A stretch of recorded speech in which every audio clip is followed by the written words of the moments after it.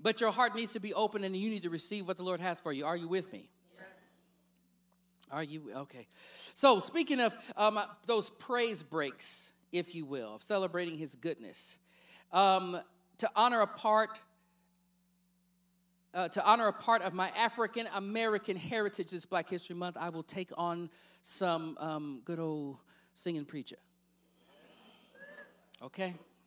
So if I start really feeling it and I start singing, recognize you're experiencing an aspect of worship through the word.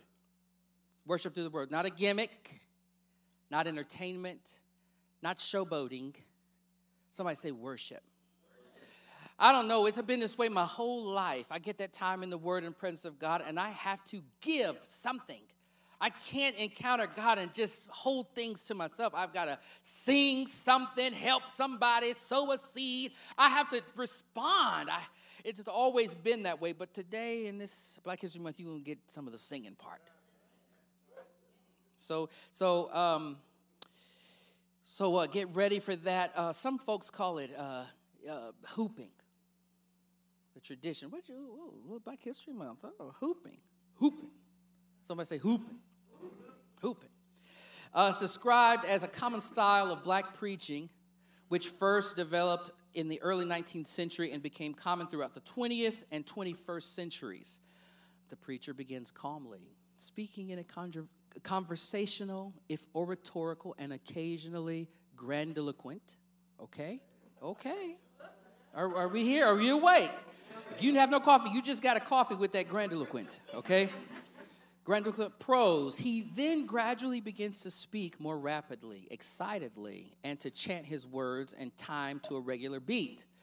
Finally, he reaches an emotional peak in which the chanted speech becomes tonal and merges with the singing, clapping, and shouting of the congregation.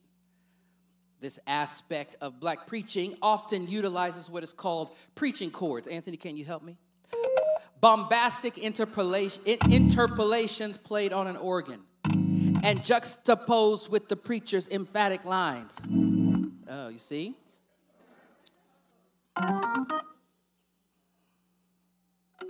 There you go. Just so you know I'm not making this stuff up. Come on, we're doing some history. So nothing makes me sing and worship like the Word of God. So if you're asking yourself, is this a musical?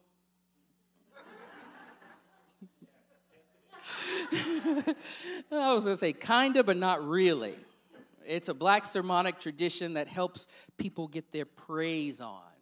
Sometimes you're hearing a hard word and it helps it go down a little easier. Sometimes you've got so much traffic going on, so much worry and anxiety that you need both that word of thought and the melody music to cut through. And if it's anointed, you see breakthrough and yokes destroyed. People get victory. And that's what God has for us today. So with that being said, I want to hop into what the Lord has just been sitting on my heart for you since pretty much last week. Depending on where you meet someone in their story, you could form an evaluation of them based on a moment that doesn't necessarily tell you about their full story, but it just tells you about a moment. So you have to be careful, because if you meet that person when they are going out to lunch with a group of people and then excusing themselves to a bathroom to then throw up everything they ate with that group of people, you might be tempted to form the wrong judgment about them. Because you can see what they're doing, but there's more to it than that. Why are they doing it? What's the backstory of why I would go to lunch with a group of people, we're eating that French fries, then I go to the bathroom and throw it all up. Why would I? So if you see that person in that moment, sure, you can say that person is throwing up their food, but you don't really know why they're doing that. And the list goes on and on and on. Sometimes we catch people at a bad scene in their life. And we say, that's their story. No. That's not the full story. That's just a part of the story. we don't really know in the fullness how a person comes to a moment and is making such decisions that we might condemn if we're on a high horse. We're so that we just, it's like, hey, you don't know why that person is doing that. So just back down. Just, are you with me? Just back down. And as I was really grappling with this, I was grappling with Gideon's story. Gideon's story and your story and my story and the Lord's history, his story, and how these things all interplay together, because I was asking the Lord for you, which scenes of Gideon's life do we need to hear? Because if I show the highlights of Gideon's life, you're going to see why. You're going to say, well, I can see why in Hebrews 11 he's mentioned in the hall of faith. If I show these really positive moments when he's out there doing what God has given him to do. But if I show you those, those other moments, you're going to be like, wait, this guy is in the New Testament in the hall of faith. I'm seeing him right here. And so I wanted to just take a step back and just say, hey, it's not as simple as it looks. Okay? And also to encourage you that because we are in Gideon's story and we're going to be in chapters in the book of Judges, chapters 6, 7, and basically 8, I want to encourage you to get a fuller picture that I cannot give you in the short amount of time we have right here. Okay? So I'm going to give you some scenes, but it's not the full story. I can't give you the full story this morning right now. But some of you have already been checking out because you saw last week. I mean, you guys bless me. I've heard from people who are like, oh, this is what I'm hearing from Judges chapter 6 and 7. And I'm like, man, I am a spoiled pastor. I just told the people to read Judges 6 and 7. And this many people not only heard it and did it, but they even shared with me about it. So that's a part of the kind of church this is. It's some good stuff happening in here, some diligence, that type of thing. So with that, Anthony, give me key of E flat so I kind of know where I am, just in case I get to feeling it. I was right there. I was right there. Just in case I get to feeling it. Okay, so I kind of have a key reference there. And this story is not the story as in this is a fable or a myth. This is documented history.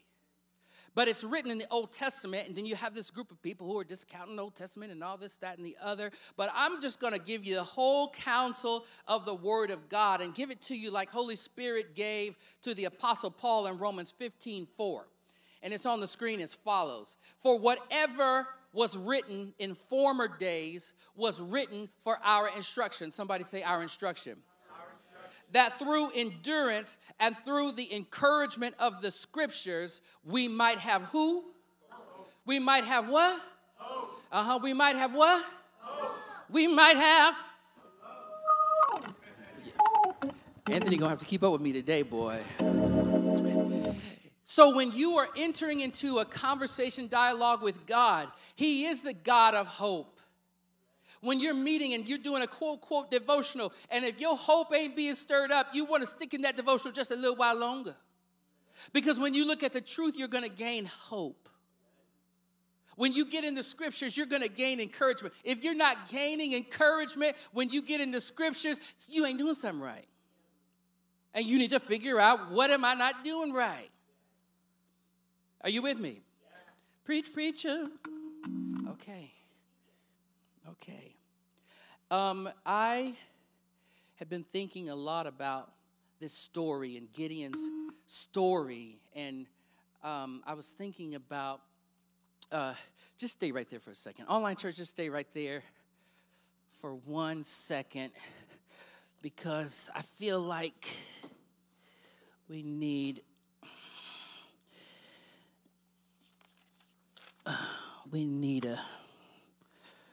a visual about a story. You see it? What you see? A blank page. You see a blank page. Amen. This is what God is giving to you. For whatever was written in former days was written for our instruction, ultimately so that we might have hope. What we have to do is enter into, partner with, agree with God so that we are writing a story on this blank page that has us end up in the hall of faith. Well, if God wanted this, then this would have happened. And if God wanted that, then this, I said, I thought we were in a partnership with God. I thought we had to agree with him so that we could have this story, co-write this story with God. So some of you, I know the Lord has given you a blank page of paper. And he's telling you, come dream with me. Come dream with me about where you live, work, learn, and play. Come dream with me. Come dream with me. Come write out your story with me. I want you to lead your life led by my Spirit. I don't want you just reacting. I don't want you just going through the motions anymore.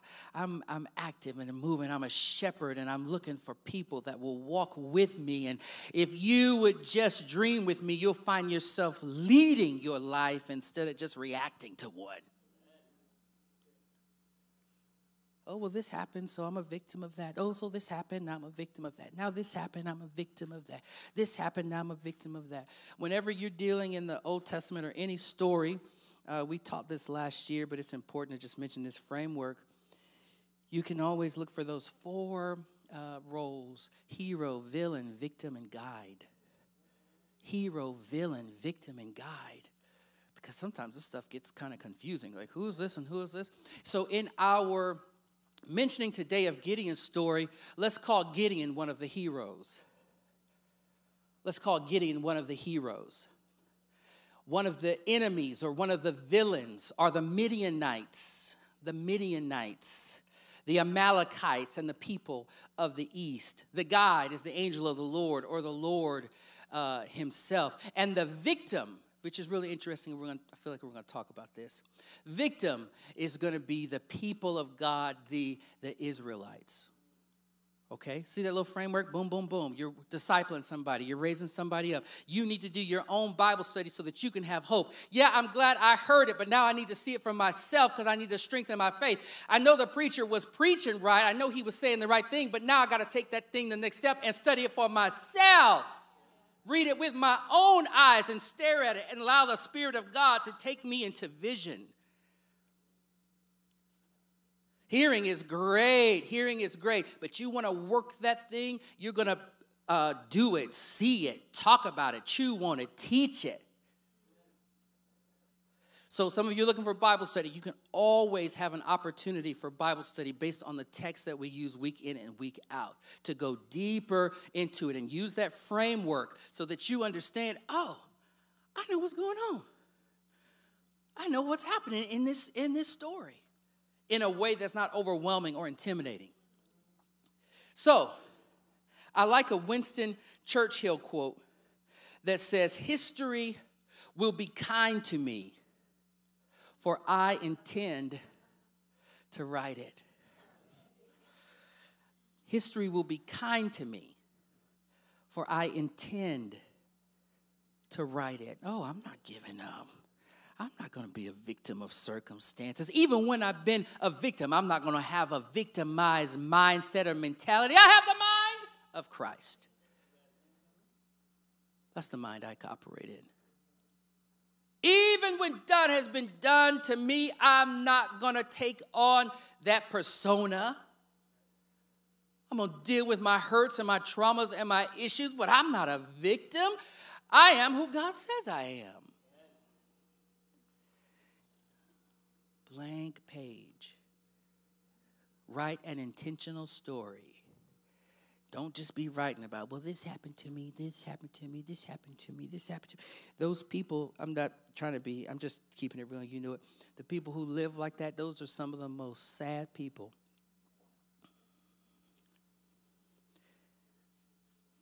And if you say, I am pretty much always sad, it's because you're saying things like, well, this happened to me, and this happened to me, and this happened to me, this happened to me. And instead of processing it with the Lord in a healthy way, we just take on victimhood.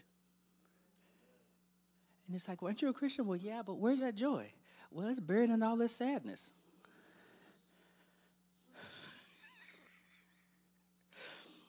All right. History will be kind to me, for I intend to write it. Somebody say, no more excuses. No more excuses. No more excuses.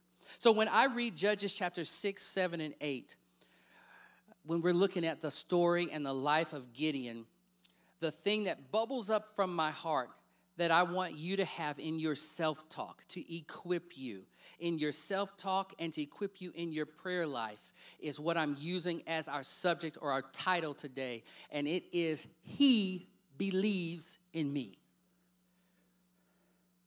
He believes in me. Say that with me. He believes in me.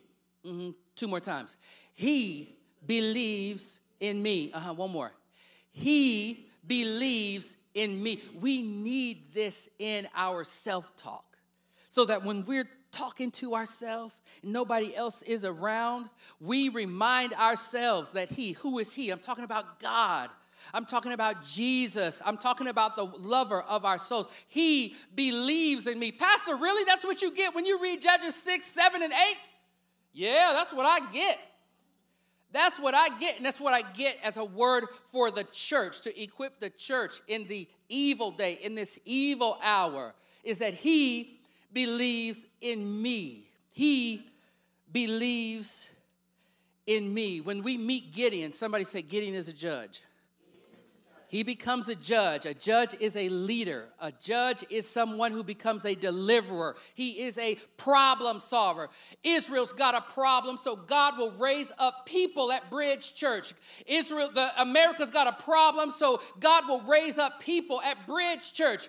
The world has got a problem, so God will raise up people at Bridge Church, and He will send them there as an answer. I will deliver through these people.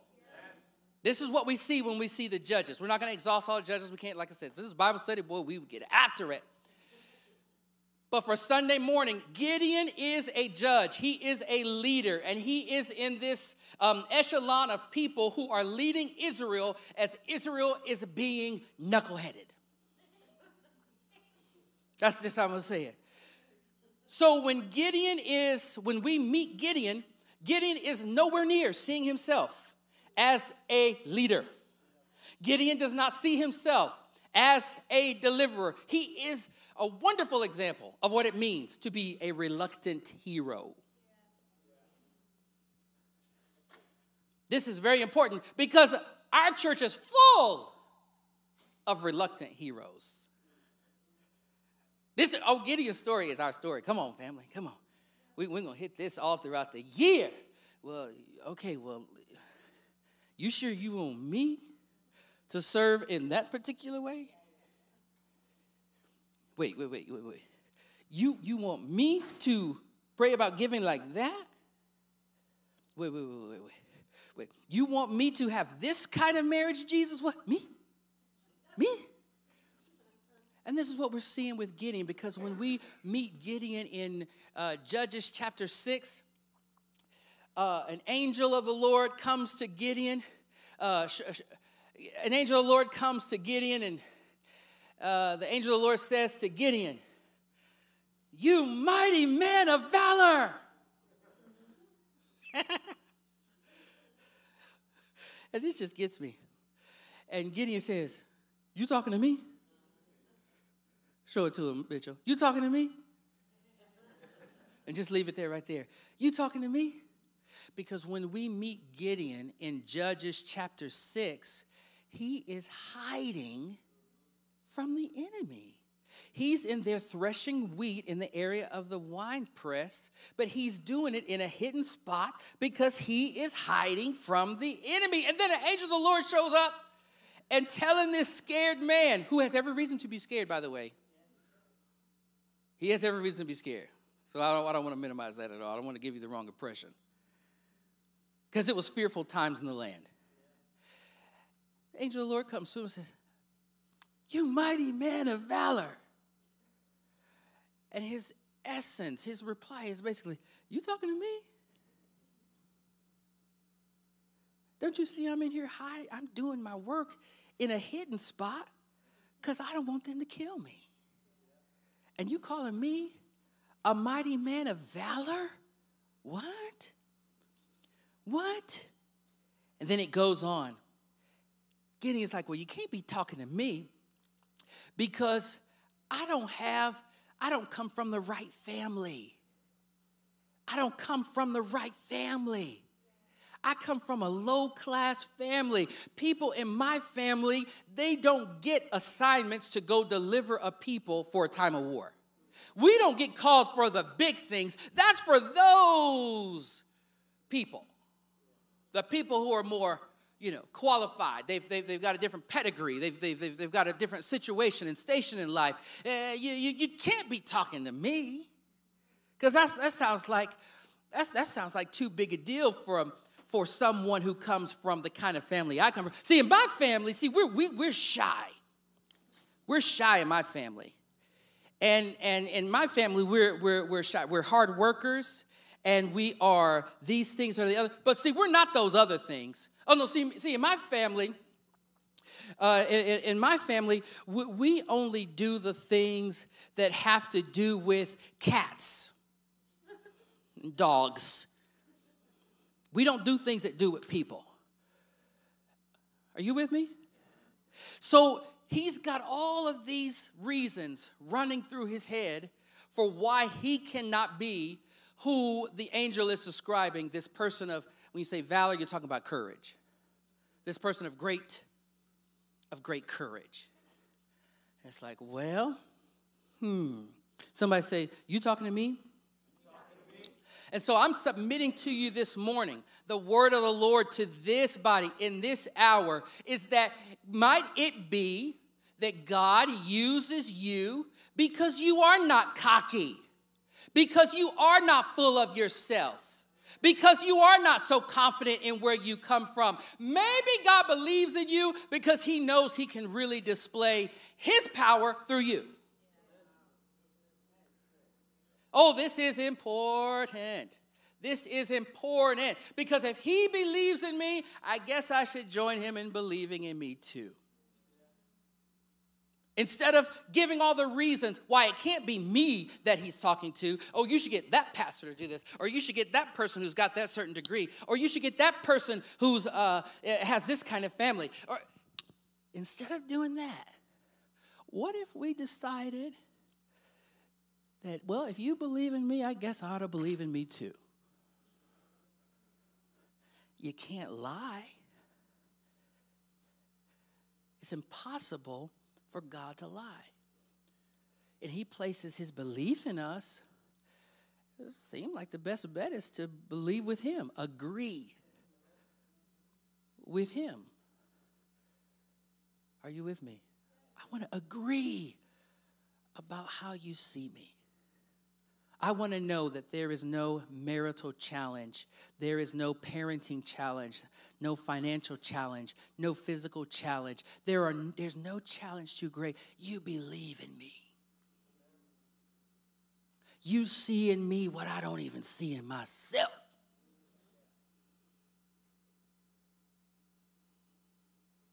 And this is how a hall of faith kind of story gets written. Is when I say, do I believe about me what you believe about me? And then we get brought into the process of having our minds renewed until what he says about us is actually what we begin to believe about us. But you've given me this word, and you've given me this promise, and you've given me this hope. Okay, Lord, work with me. Work with me. Oh my goodness. So Gideon was basically minding his own business, and then this angel comes and says, mighty man of valor, you're going to be the deliverer of Israel. Can you imagine?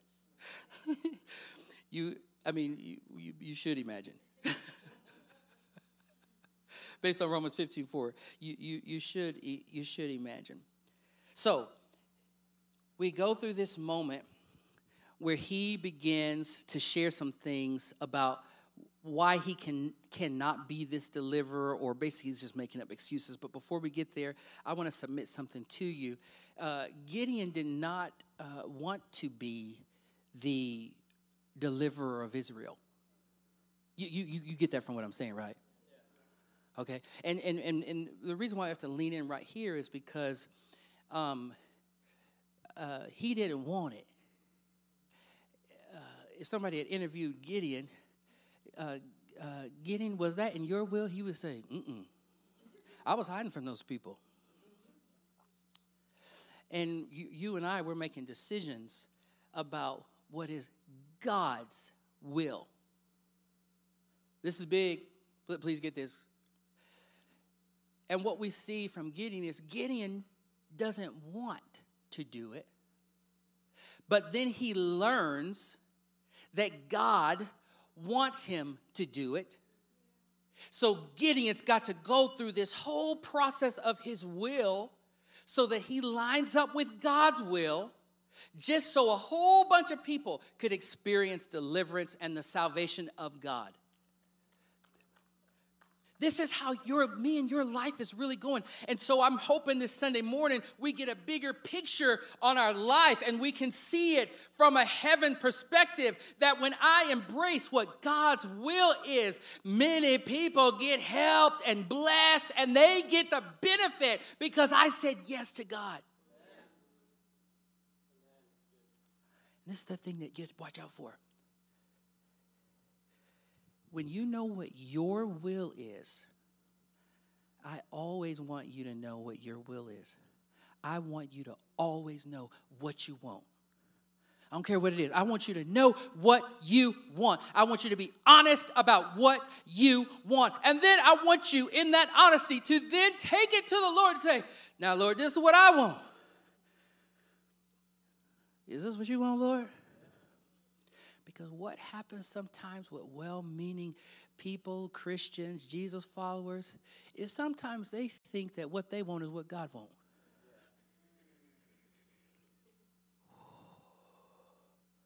Yeesh. It's like, no. Somebody say, know what I want. And then you take it to the Lord and be like, Lord, what do you want? Am I in any way out of alignment with you and what you want and what you desire, what you're seeing and what you're feeling? I want to know that. Show him my card, Mitchell. I call it the war of wants and wills. The war of wants and wills. What do you really want? What does God's word say he wants? And ultimately, you need to go with God. Jesus showed us in Luke 22:42, not my, but yours be done. The ultimate example, the ultimate sacrifice, the ultimate hero said, I'm in here sweating blood. Is there another way we can do this? And he said, but nevertheless, if this is the way you have chosen for me, I'm going to walk it out. If there is no other way, then this is the way I'm going to take. I don't want to take this way, but if this is what you have for me, when you have tried me, I will come out as pure gold. Because this is the way you have set up that many people would be saved, many people would be blessed, many people would be advantaged, because I chose your way. So as you're going through, always know what you want. Somebody ask you what you want, you should, I want da-da-da-da-da-da-da, I want this, da-da-da-da. Hey, and it is what it is, no judgment about that, but you take that to the Lord and you say, Lord, is this what you want for me? Is this what you want for me?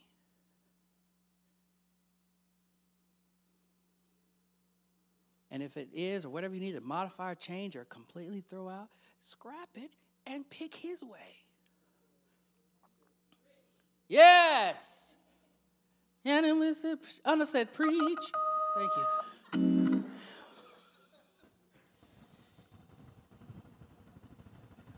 That's a biggie. Know what you want. Don't be one of these people, somebody asks you, what do you want? Well, you need to take some more time by yourself. You running not only from God, you running from yourself. Then, let me show you about something he does. Angel of the Lord comes to Gideon, and this blame-shifting moment happens. Show him that little slide. I'm going to read this for you because I didn't want to have the team put all 3 chapters on the screen. Pastor Maddie said, thank you. We're definitely going to talk today. Man, bro. Man. Judges 6:11 reads, Now the angel of the Lord came and sat underneath the terebinth at Ophrah, which belonged to Joash the Abizarite, while his son Gideon was beating out wheat in the winepress to hide it from the Midianites. An angel of the Lord appeared to him and said, The Lord is with you, O mighty man of valor. And Gideon said to him, Please, my Lord, if the Lord is with us, check this out. The angel of the Lord says, Hey, mighty man of valor, you're being chosen. You've been being selected. You're going to deliver the people of Israel. And then Gideon say, wait a minute. If the Lord is with us, he says, why then has all this happened to us? Why are all these bad things happening to us? Gideon says, and where are all his wonderful deeds that our fathers recounted to us, saying, did not the Lord bring us up from Egypt? But now the Lord has forsaken us and given us into the hand of Midian. Well, I know the Lord was for us back when all these wonders were being performed. But where he at now? That's what Gideon is saying. Wait a minute. Where is he at? Wait. If God is so good, then I'm not seeing it. So you want me to go in here when God's not being good to our nation right now and allowing all these things to happen? And you want me to go stick my neck out for these people, my people, and then have my neck out for these enemies? Gideon is blame shifting. Gideon is blame shifting. Pastor, what is that? How do you know? The reason they are in the predicament they are in, the reason the nation of Israel is in the predicament that they are in was because they had rebelled against God. And because they rebelled against God, one of the recurring themes you see throughout the book of Judges is, and they did evil in his sight. God would rescue them, deliver them, and just bless them with wealth and bless them with all this stuff. And they would lose their thanksgiving. They would not remember what God had done. And then they would turn their back on God. And then there are some times in our life, you got to hear this real clear. Some of you are a little spooky, but hey, you got to hear this real clear and pay real close attention to how I say it. They were supposed to be in covenant with God. That's what they were supposed to be in covenant with God, enjoying a relationship with God. And so God basically, in this instance, and there's times in our lives when our ways do not please the Lord, that he says, okay, well, go on, Mr. Bad Stuff. Let's see how you do without my leadership. Where God is not covering them in this moment because he's saying, you are going against what I have said. And so let's see how that works for you. Well, why don't you go and see what it's like when I'm not covering you? So Gideon, all of a sudden, because he's feeling like a victim and he's got fear issues, he's saying, well, God, if you're so good and this, that, and the other, then while all this bad stuff is happening, why is this stuff happening to our nation? And God doesn't even bother with them. God just keeps on moving. Because Gideon, you know your nation, your people are in rebellion. So for 7 years, this nation, this people, they are dealing with the effects of transgressing, rebelling, sinning against God's ways. For 7 years. So the success they should be seeing and enjoying, they're not enjoying it. Because every time they do something good, an enemy comes and completely disrupts it all. And some of us know, but you have to watch it because some people are spooky. Sometimes when things are happening in our life, it's not the enemy. Sometimes it's the Lord saying, I just love you so much. If I let you go this way, you're going to utterly destroy yourself. Sometimes things are happening. God is allowing things to happen because he say, if I endorse that, you're going to blow yourself up. So I'm going to let it be known that I'm not leading you. And then that is meant to do what? Compel us to run back to leadership that is perfect.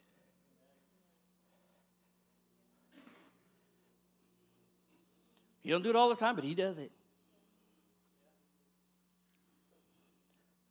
We were in Bible study, but we would break their sin types down, Amalekites and Midianites, but not Bible study today. Somebody say, don't blame shift. Take responsibility. So, Gideon is going to have this moment where he's going to go and be the deliverer.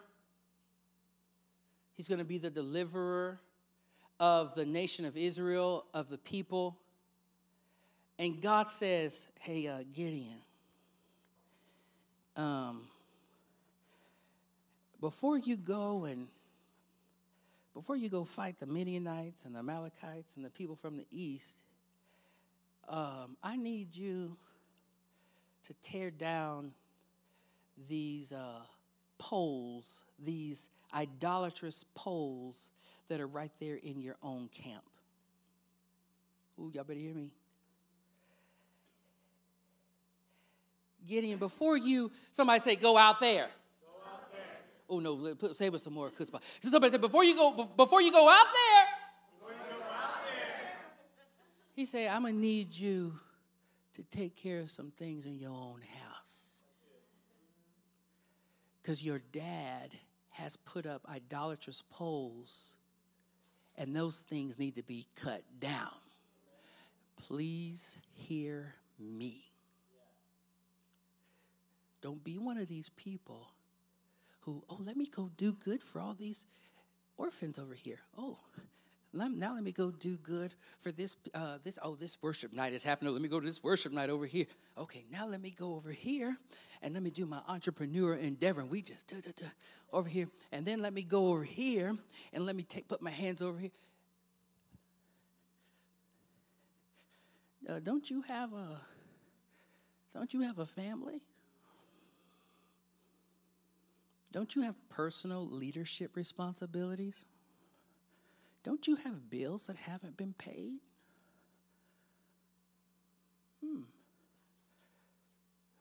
Shouldn't you take care of home first before you running all over the place trying to save somebody else? Your stuff ain't together.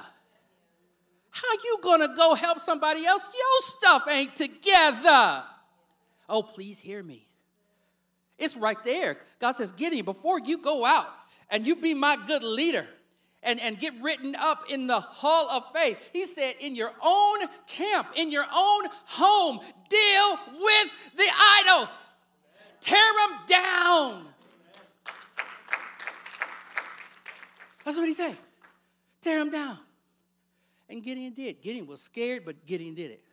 Gideon went at night. He didn't go in the morning time. He took a crew of people, and he took those idolatrous poles down. He cut them down and burned them. And some of you today, show my next one, Mitchell, destroy the evidence. Destroy the evidence. Destroy the evidence of your idolatry. Gideon's family had gone the wrong way. And God's like, before I send you out there, I'm going to need you to deal with this stuff up in your own house, in your own life. Get rid of it. Burn it up. So some of you, you're going to do something radical for the Lord. You're going to get your iPhone, your porn phone, whatever your porn phone is. You're going to get your porn phone, and you're going to get a bat, and you're going to mark that moment. Some of you, you have just junk in your life that you need to get it. Let me get this stuff. Pour it somewhere and burn it down. Oh, that's what, oh, yeah. Oh, yeah. Oh, yeah. And then you're going to get a breakthrough. And you're going to be like, oh, I didn't know. Oh, God's telling me to, oh, my gosh, I'm hearing so much from the Lord now. I want you to go all in. Destroy anything that might destroy you. You with me? If it's going to destroy you, get to it first. Tear it down. Don't be apologetic about it. Burn it. Burn it down. You guys, I just looked up at this clock.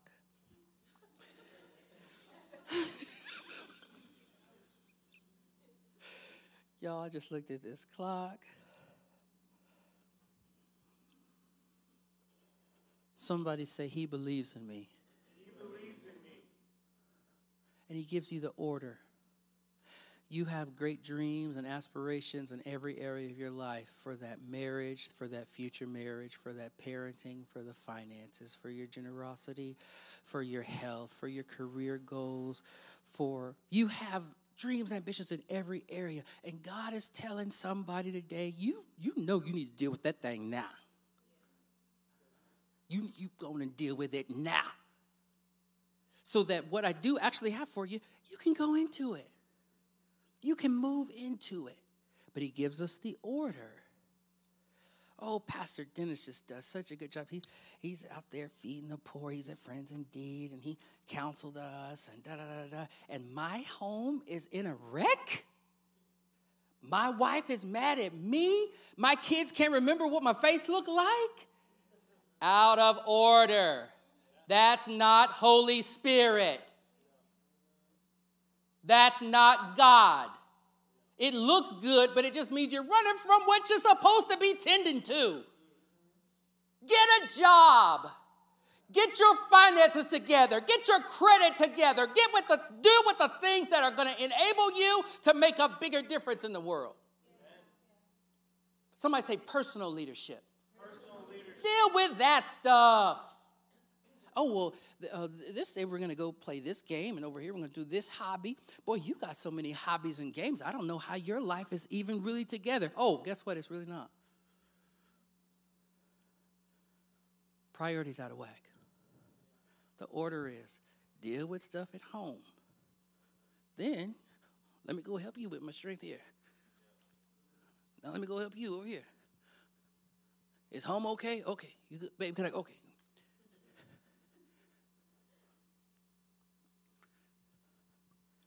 Practical. Pastoral, we won't have any confusion. Some of you know this. I have worked very hard to make sure our church is not a program-driven church. Because I cannot stand, my God of mercy, I cannot stand when people are so busy doing church stuff and they are not dealing with the things they're supposed to be dealing with. You got so many activities, but you are a mental mess. I don't need a worship night. I need you to get your mind renewed for yourself. And then let's get together and let's combine power and strength.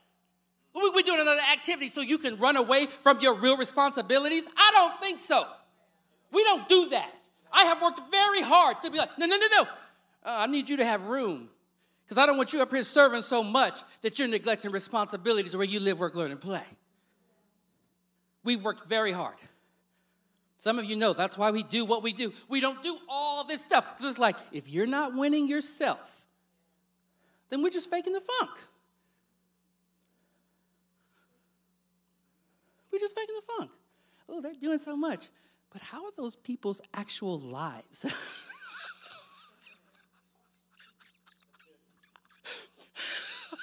That's right. The proof is in the pudding. I want to see how they're winning in their own walk with the Lord.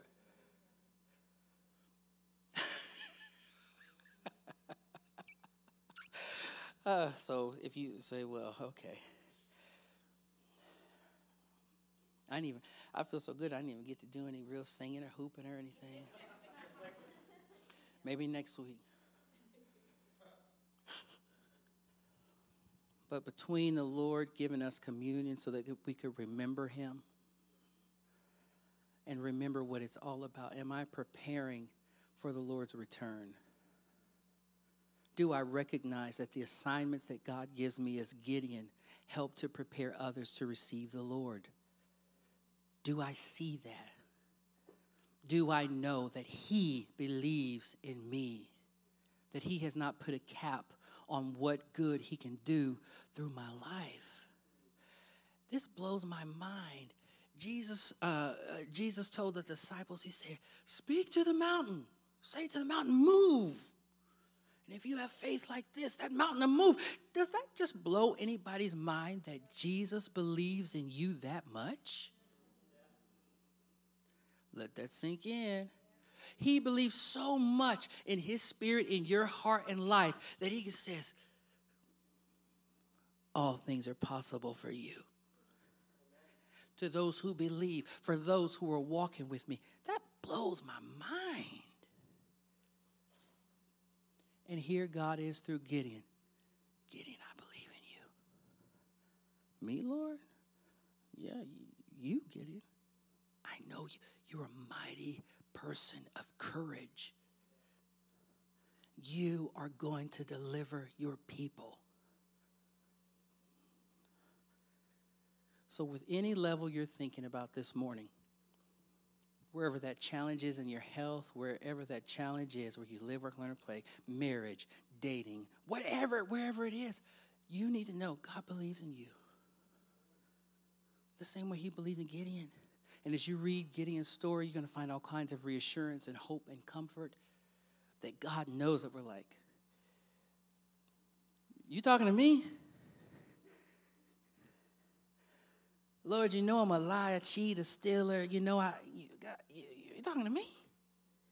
God, you know I got these rage issues, anger. You talking to me? You me? Lord, I've been addicted to porn for 88 years. You want to use me? And then we say, okay, if God is really who he says he is, if God really knows the end from the beginning, and he is sending me out, I think I ought to trust him. I think I ought to trust him. I should just walk with him and stop discounting myself. If he's not discounting me, and I'm trying to discount myself, I'm doing everything in my power to not have to trust God. But he just keeps after me. Today is the day for some of you say, I let all that stuff go. I let it go. I let it go. Today I live as a living sacrifice. I live as one who says, Lord, I'm living with you in your plan, in your purpose. Nevertheless, your will be done. I'm going to invite the worship team up. Come on, worship team. And I'm going to invite you to stand as they come and to worship God and deal with him on whatever it is he is highlighting for you. Maybe you can't wait to get home. You've got a phone you've got to smash up. You can't wait to get to a thing. There's a relationship you've got to clear up. There's somebody you've got to say you're sorry to. I don't know what it is that God is dealing with you about, but as we worship him, I want your confidence to grow in him as you see him clearly, the one who believes in you despite what circumstances you came through, despite what you've done or who you did it with. Man, because he's so good.